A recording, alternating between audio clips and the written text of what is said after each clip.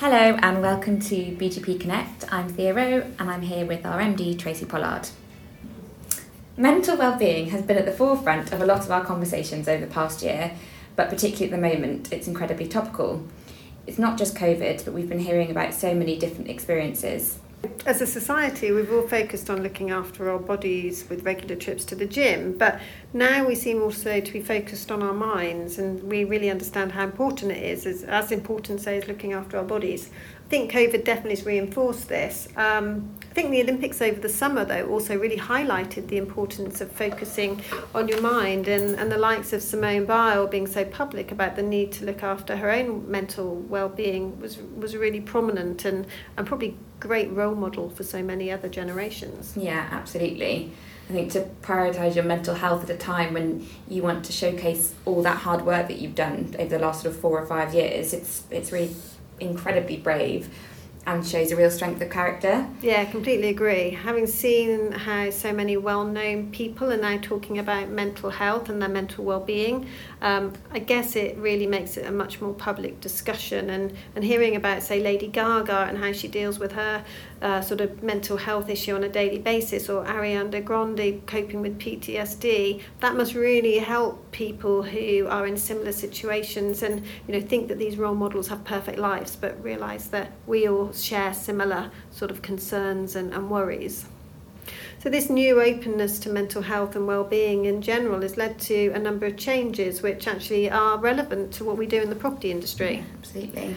I guess as an agency we've got a strong background in development, and we work with landlords and help them advise on how to future-proof their sites, and many of these are big office or residential developments which include retail on the ground floor. But we've been lucky to see sort of landlords at early stages evolve their buildings and see how they are meeting the demands from occupiers. Certainly a lot of them want to be more sustainable, and we've definitely seen that. And I think in the last 18 months or 2 years, there seems to be this increasing sort of step beyond sustainability into sort of the wellness of a building and how that then helps attract potential office tenants.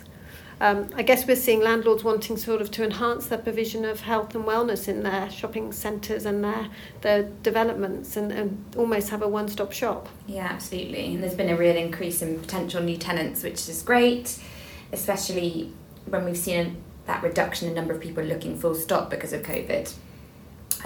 Remind in Eccleston Place, and London Cryo, and Hot Pod Yoga, that's all focusing on our well-being. And they're sort of looking at space which traditionally might have suited fashion tenants, but yeah, they're looking to take that over instead. And I guess one of the trends that we're seeing as we're all venturing back into the office on a more regular basis is that need for convenience. So if you're going to come into the office, you want to be in a sort of the best location and the best building you possibly can. And if that provides, that's because the building provides these additional health and well-being facilities as well as great F&B. I think that's something that the office tenant is looking for. Yeah, exactly. And I know you just mentioned looking after our bodies, why don't we look after our minds as well? And so it's this sort of transition, I think, is happening, that we'll do that all in one place, and whilst we're on our way to the office, why not think about our mental health as well and go into one of these places like Remind, etc. Absolutely. I guess you've got first-hand experience of having worked with the Soak to see how their business has changed over the course of the last 6 months, and now looking for their second unit. Yeah, definitely. So I met Mariam at the Soak, well, we both met Mariam at the Soak about 2.5 years ago, and I think that sort of was one of our triggers to really start thinking about mental well-being, particularly the way she sort of spoke so passionately as well. And found the first site after some digging around in South Kensington on the Fulham Road, and Mariam opened in October. It was in the end, after all the various stoppages with COVID and lockdowns, and already she's looking for site 2. But yes, so I went to speak to Mariam, and she's helped us with our podcasts, and we spoke about mental health and making it more approachable, which is definitely what the Soak itself has done, because it's got this incredible feel to it that makes you feel more relaxed and takes away the stigma, I suppose, of a clinic. as you might think about it. You almost feel like you're in a boutique hotel rather than sort of a clinical white sort of harsh environment. It's got beautiful artwork on the walls and stunning sort of furniture that you kind of just automatically feel relaxed in.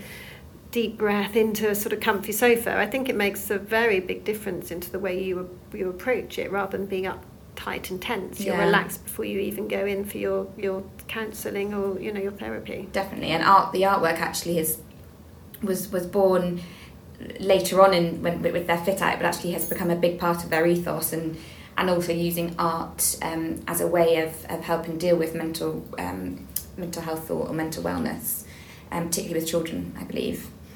So they'll be taking that forward as well into their other locations. But yes, Mariam spoke a bit more about the Soak going forward and how she sees mental wellness over the next few years. And I was lucky enough to host the podcast at the Soak, which, as Tracy's just said, is a lovely location to be in. So good morning, Mariam. Good morning. Thank you for having us. Today we are with Mariam from the Soak, and the Soak is a mental wellbeing centre in South Kensington.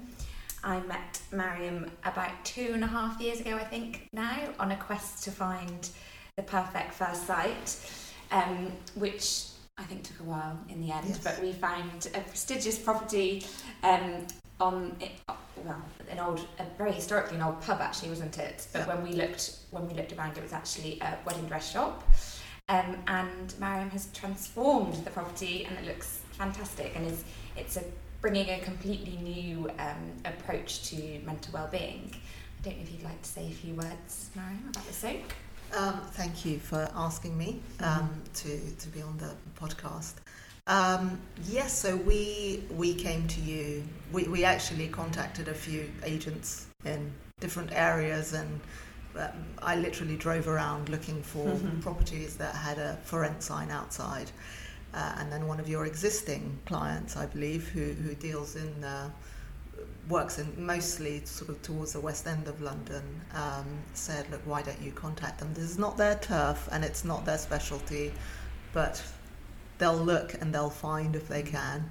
And you did, and we found this space on the Fulham Road, it's a fairly iconic building, on the junction of Fulham Road and Old Church Street, and there's a florist outside, and the minute you say to anybody, the building with the florist outside, everybody knows exactly which one we're talking about, and everybody has a different memory of what it's been. So some people will say, I remember when it was a pub, some people will say, I remember when it was a pop-up gallery, and we've transformed it from a sort of a beautiful but tired building into something that is, we hope, warm and welcoming from the get-go.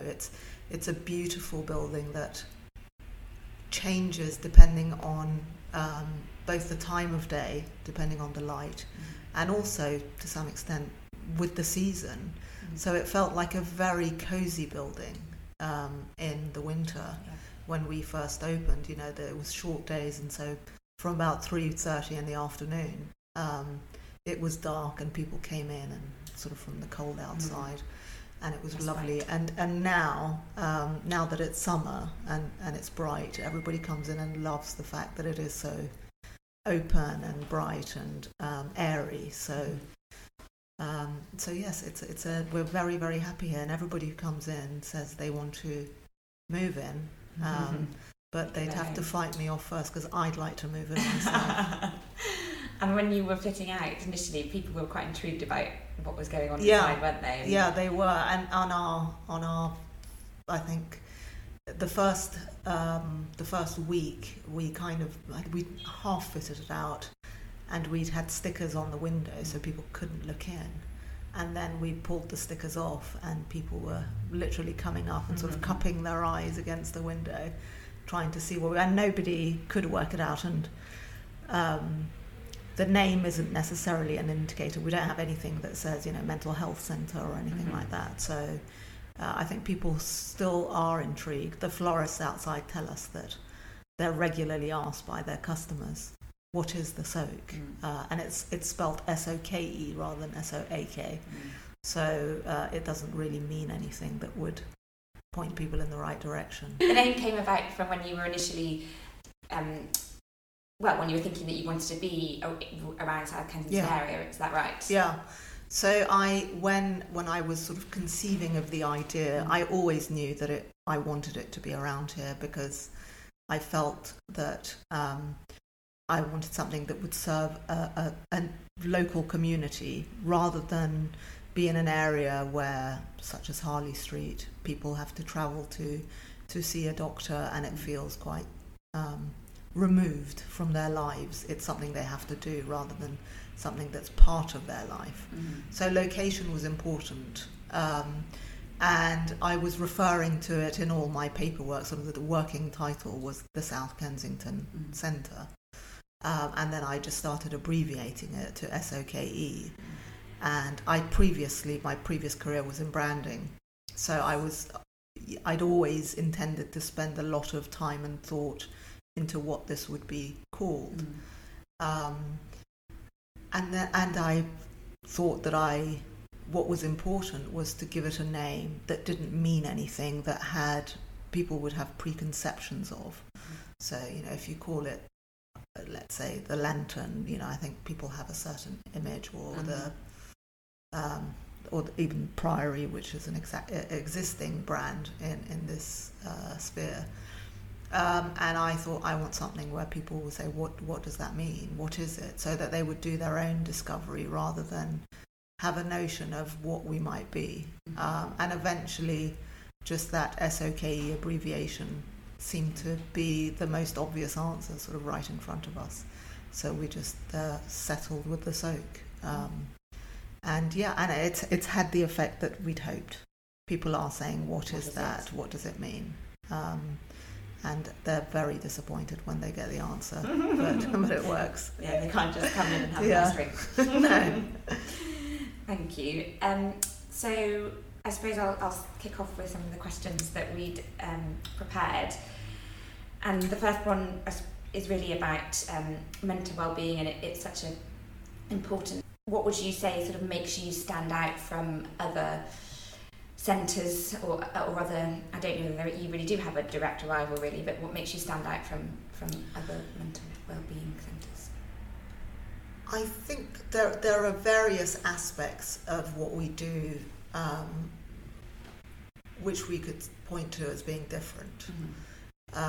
My own experience, when I first I qualified as a psychotherapist whilst I had a branding agency. I was able to sort of take some time out, and I was really interested in this particular world, mental health world. I was interested in psychotherapy. So I approached this whole sector both as a user and eventually as a provider. And from both perspectives, it came up short. As a provider, I felt that there wasn't much of a safety net, there wasn't enough support, there wasn't a way where I could talk to my peers and colleagues beyond an informal conversation, sort of in a corridor sort of thing, or supervision, which is what we refer to as sort of somebody that you speak to who is your superior effectively, and who helps you navigate some of the emotional obstacles that you might come across, as well as the way that you work. And from the user perspective, I was very conscious of the absence of a service element. So you walk into your therapist's office room, you have a 50-minute session during which you would speak only of whatever it was that was on your mind, and there was no support beyond before or after. There are boundaries, so you can't cross them. You would ask questions. I remember asking, for example, how do I know if this is the right fit? How do I know if you're the right therapist for me? I'm new to this. And my therapist's response was, why do you feel the need to know? Which is a classic therapy response. Yeah. And she was trying to explore my control issues, but actually I genuinely wanted to know, how do I find the right therapist? Yeah. a lot of people were talking about the normalization of therapy, that it should be something that is part of your day-to-day life, that you shouldn't be ashamed and so on. And yet, when somebody went to seek out therapy, they were still having to go through the experience as if they're a patient, yes. as if there's something wrong with them.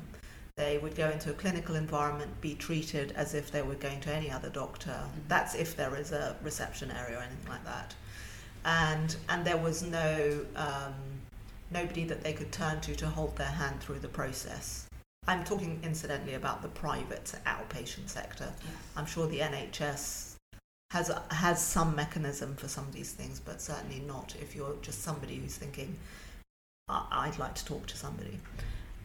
So I wanted to create something that addressed these shortcomings from both aspects.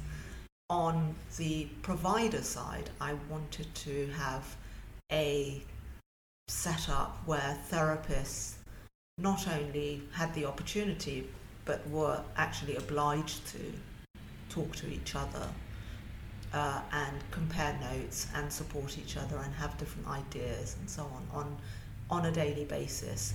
Therapists with different qualifications, psychiatrists with different specialties, and we've done that here. We have an hour every day that's blocked off where nobody can see clients, and all of our therapists and psychiatrists get together in a room and they talk about the cases, and if somebody needs help, guidance, advice from a colleague, they can get it there.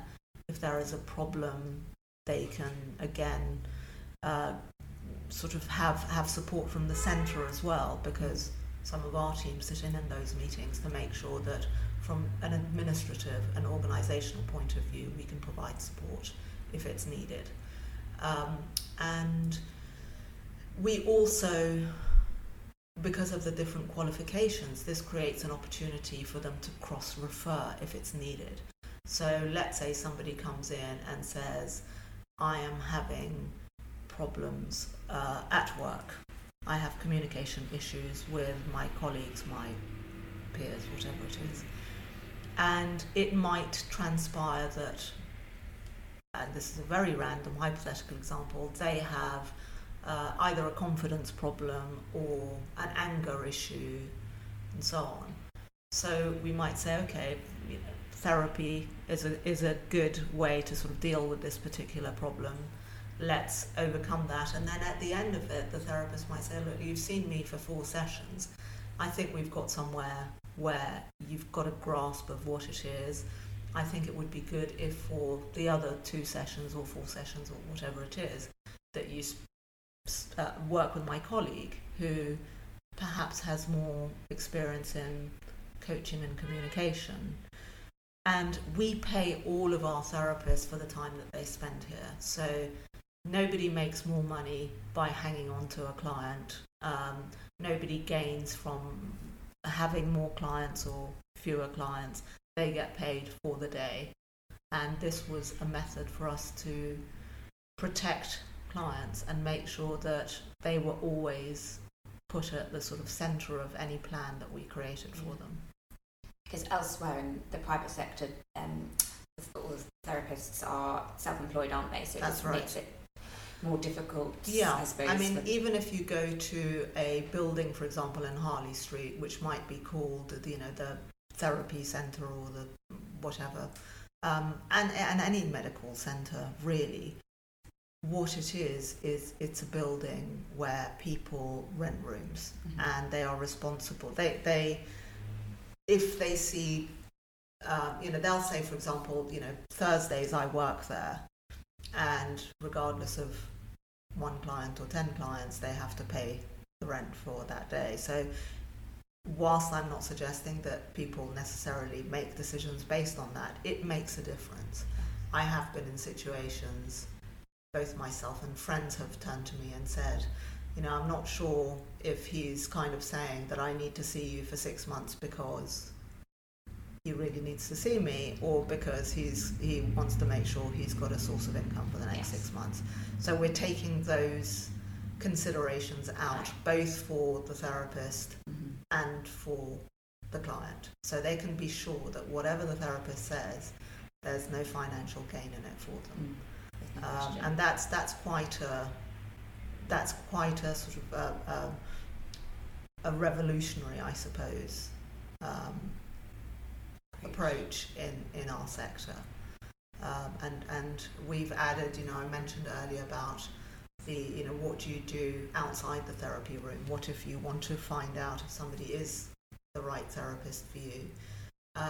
We've brought somebody in, we've created a client service department, and their role is to really sort of hold the client's hand from the get-go, from the minute they pick up the phone and they say, I think I need therapy, I'm not sure, this is my issue. Somebody can talk to them, find out if there is an issue, and help them choose the right therapist. And we've had many occasions where we've said, it sounds like you might benefit from X. For example, we've had a couple of kids who we thought, sitting in a room talking to somebody is not going to work for them. Let's refer them to an industry colleague who does equine therapy, where they can be out in the fresh air. They don't have to face their therapist. They can be on top of a horse or on the other side of a horse brushing it or whatever. And the client services director and that team make that call. They sort of say, this is what we think you need. Here are your choices. You decide. And I mentioned the team meetings that we have every day. The client services director sits in that meeting and makes sure that the client's voice is heard and is present.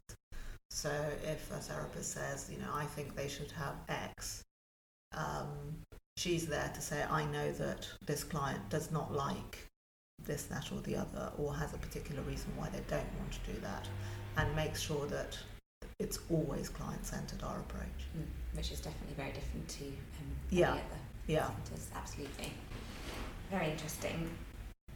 And also, the building itself is very welcoming. So you sort of walk in and it's approachable and it feels no wonder people have been looking in wondering if it's a bar or a restaurant, because it feels so welcoming inside. And I think that's something, like you said, doesn't feel medical at all. It sort of takes away any stigma, which is lovely.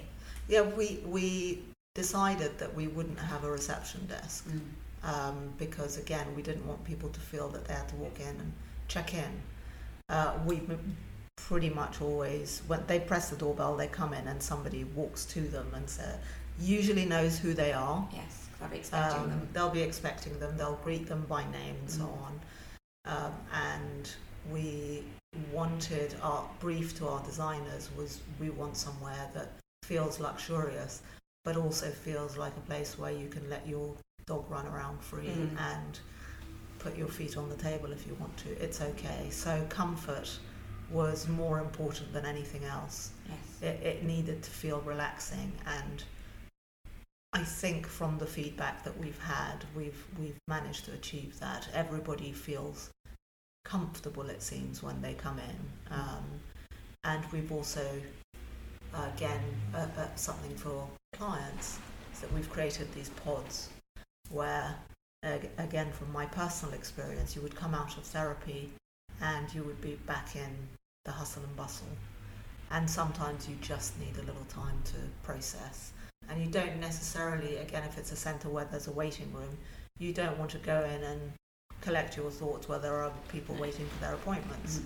So we've created what we're referring to as the relaxation pod. So every practice room has a little sort of nook attached to it where we have a day bed. I don't know what I would refer to them as.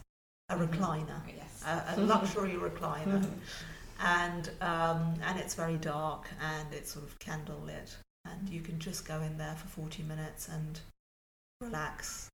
It's also something that we have a lot of frazzled parents who bring their kids here, and when their child is in the session, then we give them the opportunity to go and relax and sort of just be in a quiet place where nobody's going to disturb them for the duration of their child session, and that they really appreciate just that quiet time. And we actually tell them, you can come anytime. You don't, if you need to come back in the week, you know, give us a call. If we've got a free pod, you can come and use it. And we say that to all our clients. They're very welcome to use us as their relaxation space. If we can accommodate them, we're very happy to do it. Yeah. And mentioning families, I mean, this centre opened autumn, end of August. October.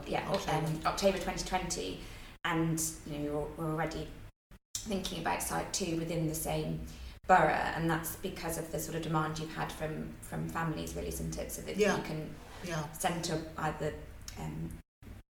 either one of the properties that will be more family focused, and then one more adult focused. Yeah, we'd always intended to expand fairly quickly. We sort of have our sight set on one centre each year for the next few years, because we believe, for all the sort of right reasons, that mental health should and will become something that everybody wants to access. We had originally planned for Centre 2 to be in the city, but sort of life and the world upended our plans.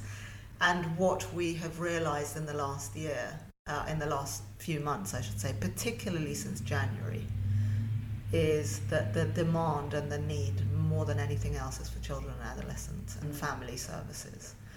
So this centre, whilst we always intended to see children and so on, we never designed this with them sort of as at the forefront of our mind. Yes. So we thought we will design the next one really with children and adolescents as our focus, create a centre that's better suited to them. And we therefore, because our service between our two centres is going to be quite different, this will look after adults and that will look after children up to 16. Yes. There's no reason for us to go into a different neighbourhood. And for operational reasons, it also makes sense for our second centre to be close by, so that we can continue to share people and knowledge and everything. Within a 10-minute walk, we can have therapists going back and forth, because some of our therapists and practitioners see adults as well as children. So they might choose to work in the morning over there and the afternoon here. That's hopefully, all being well, going to be within walking distance. We'll have our second centre opening at the end of this year. So we'll just get in with our promise to open one each year. In the middle of a global pandemic, so it's quite impressive. And I suppose talking about where they might be, if you could sort of click your fingers and go to any other country in the world, where would you open another site? Well, it really depends where it's sunnier and nice beaches. I think the idea behind the Soak was to make mental health care feel normal and accessible and not frightening. And therefore, going to America, for example, is not that exciting, even though everybody thinks, well, it's the mecca of all things mental health care. But it's not interesting for us, because we want to change people's minds, and we don't have to, we don't want to preach to the choir, which we would be doing in the States. The places that we're looking toward for the future are places where culturally they're not hugely dissimilar to the UK. They're about the same. They might be a couple of years behind us. So, for example, Melbourne in Australia, mental health is still slowly on the rise there. People are, the culture is starting to talk about normalising mental health care. Yes. And so that's quite an interesting sort of place. We have investors who live in Singapore. We've got a couple of investors who live in Singapore, and they keep saying, you need to come here. The demand here is high.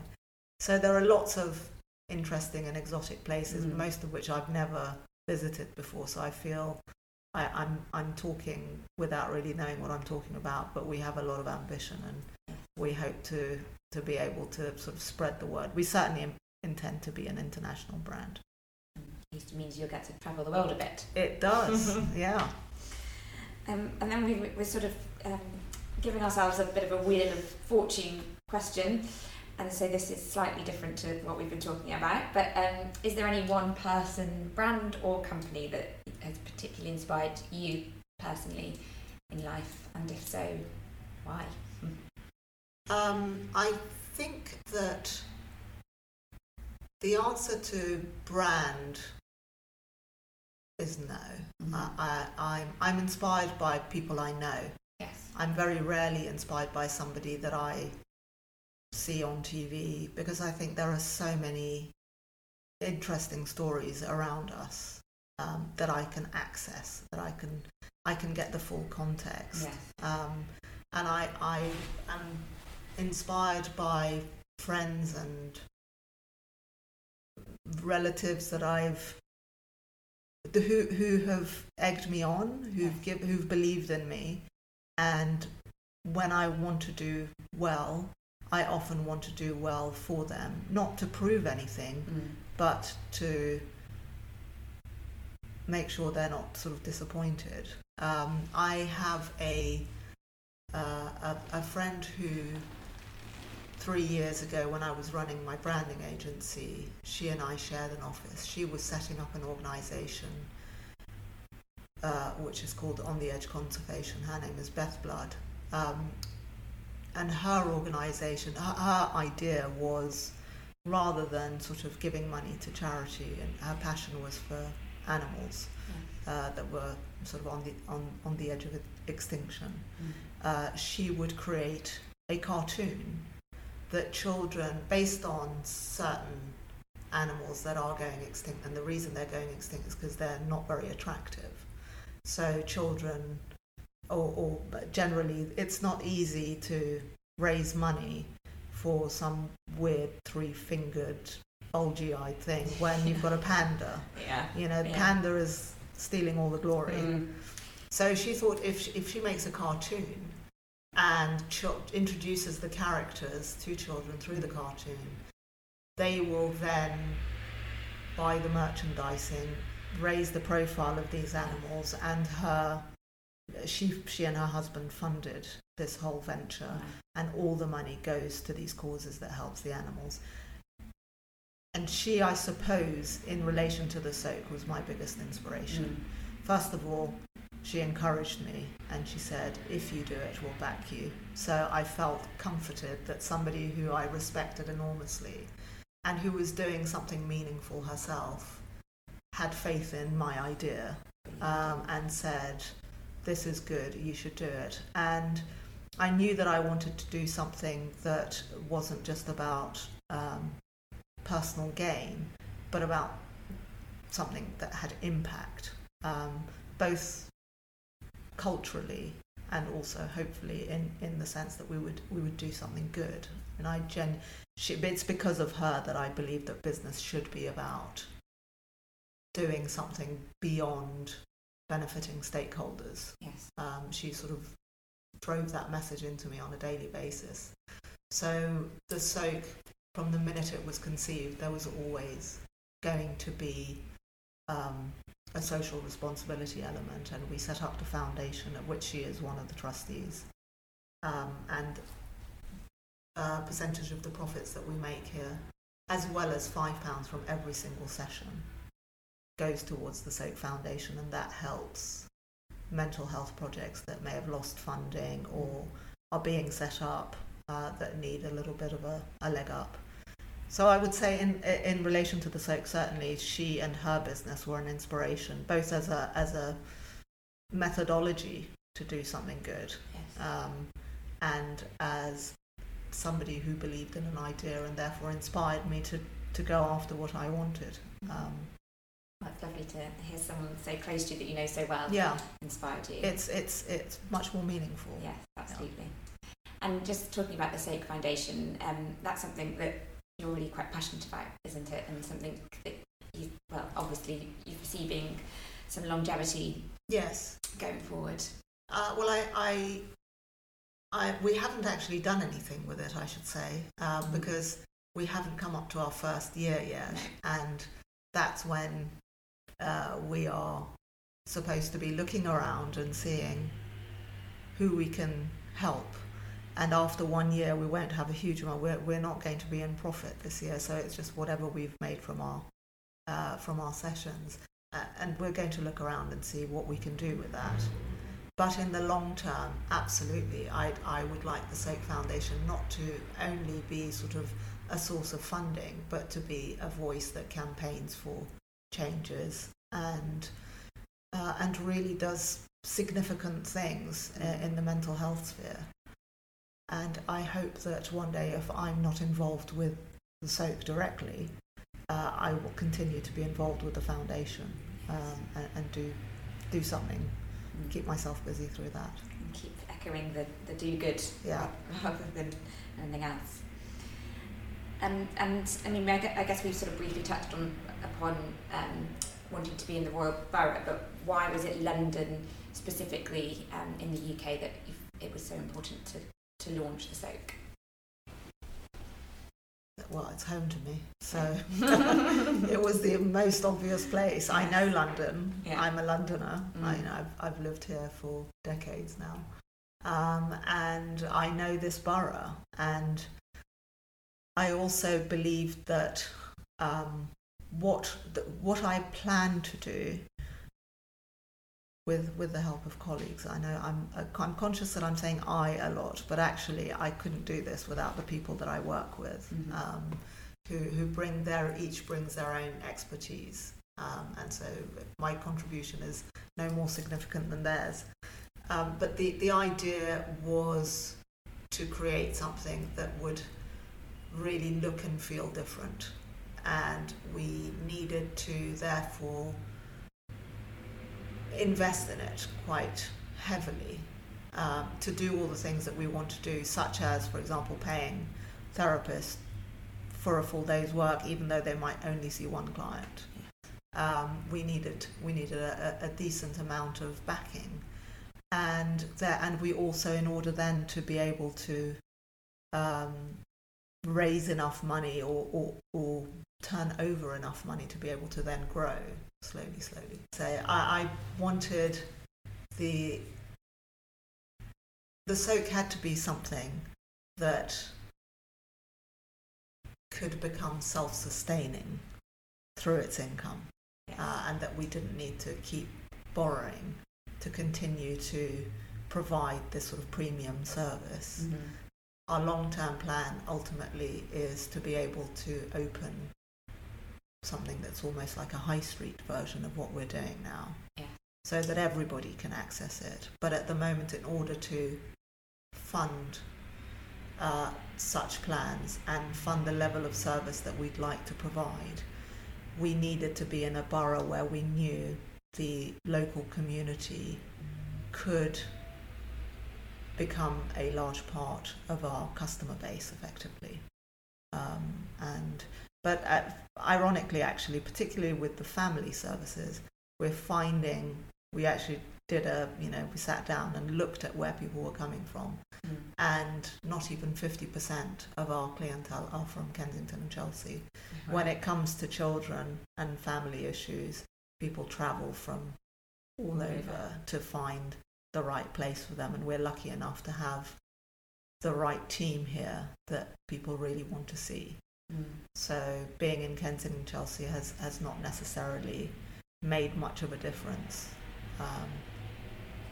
but we like it here. Yes.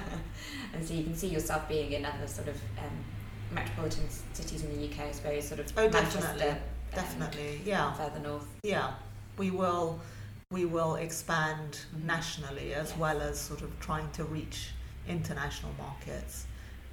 This is obviously our country and where we'd like to fly the Soak flag more than anywhere else. Yeah, absolutely. And then just as a bit of a roundup really, but and you have sort of answered this about the Soak itself, but where do you see mental wellness being, or where would you ideally see mental wellness being within the sort of next 10 years?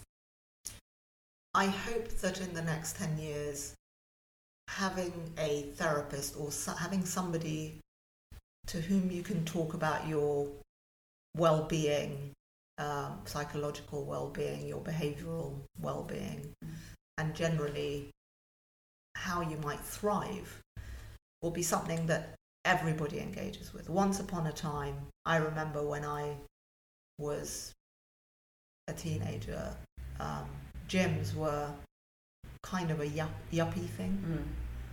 That was in the days when mobile phones were gigantic bricks. And nowadays, everybody goes to or has some sort of awareness of their physical health. And I often use the example of the people that you see most at the gym are not the people that necessarily need to go to the gym most, but they are the people that are the fittest because they're committed.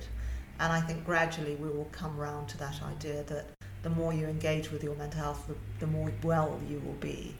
And it's no longer going to be sort of the forte of the people who are broken and need to be put back together. So I hope in 10 years everybody will have some sort of plan for what they're doing about their mental well-being. I really believe that will be the case. I think mental health centres will crop up in gyms and in high streets everywhere, and we welcome that for sure.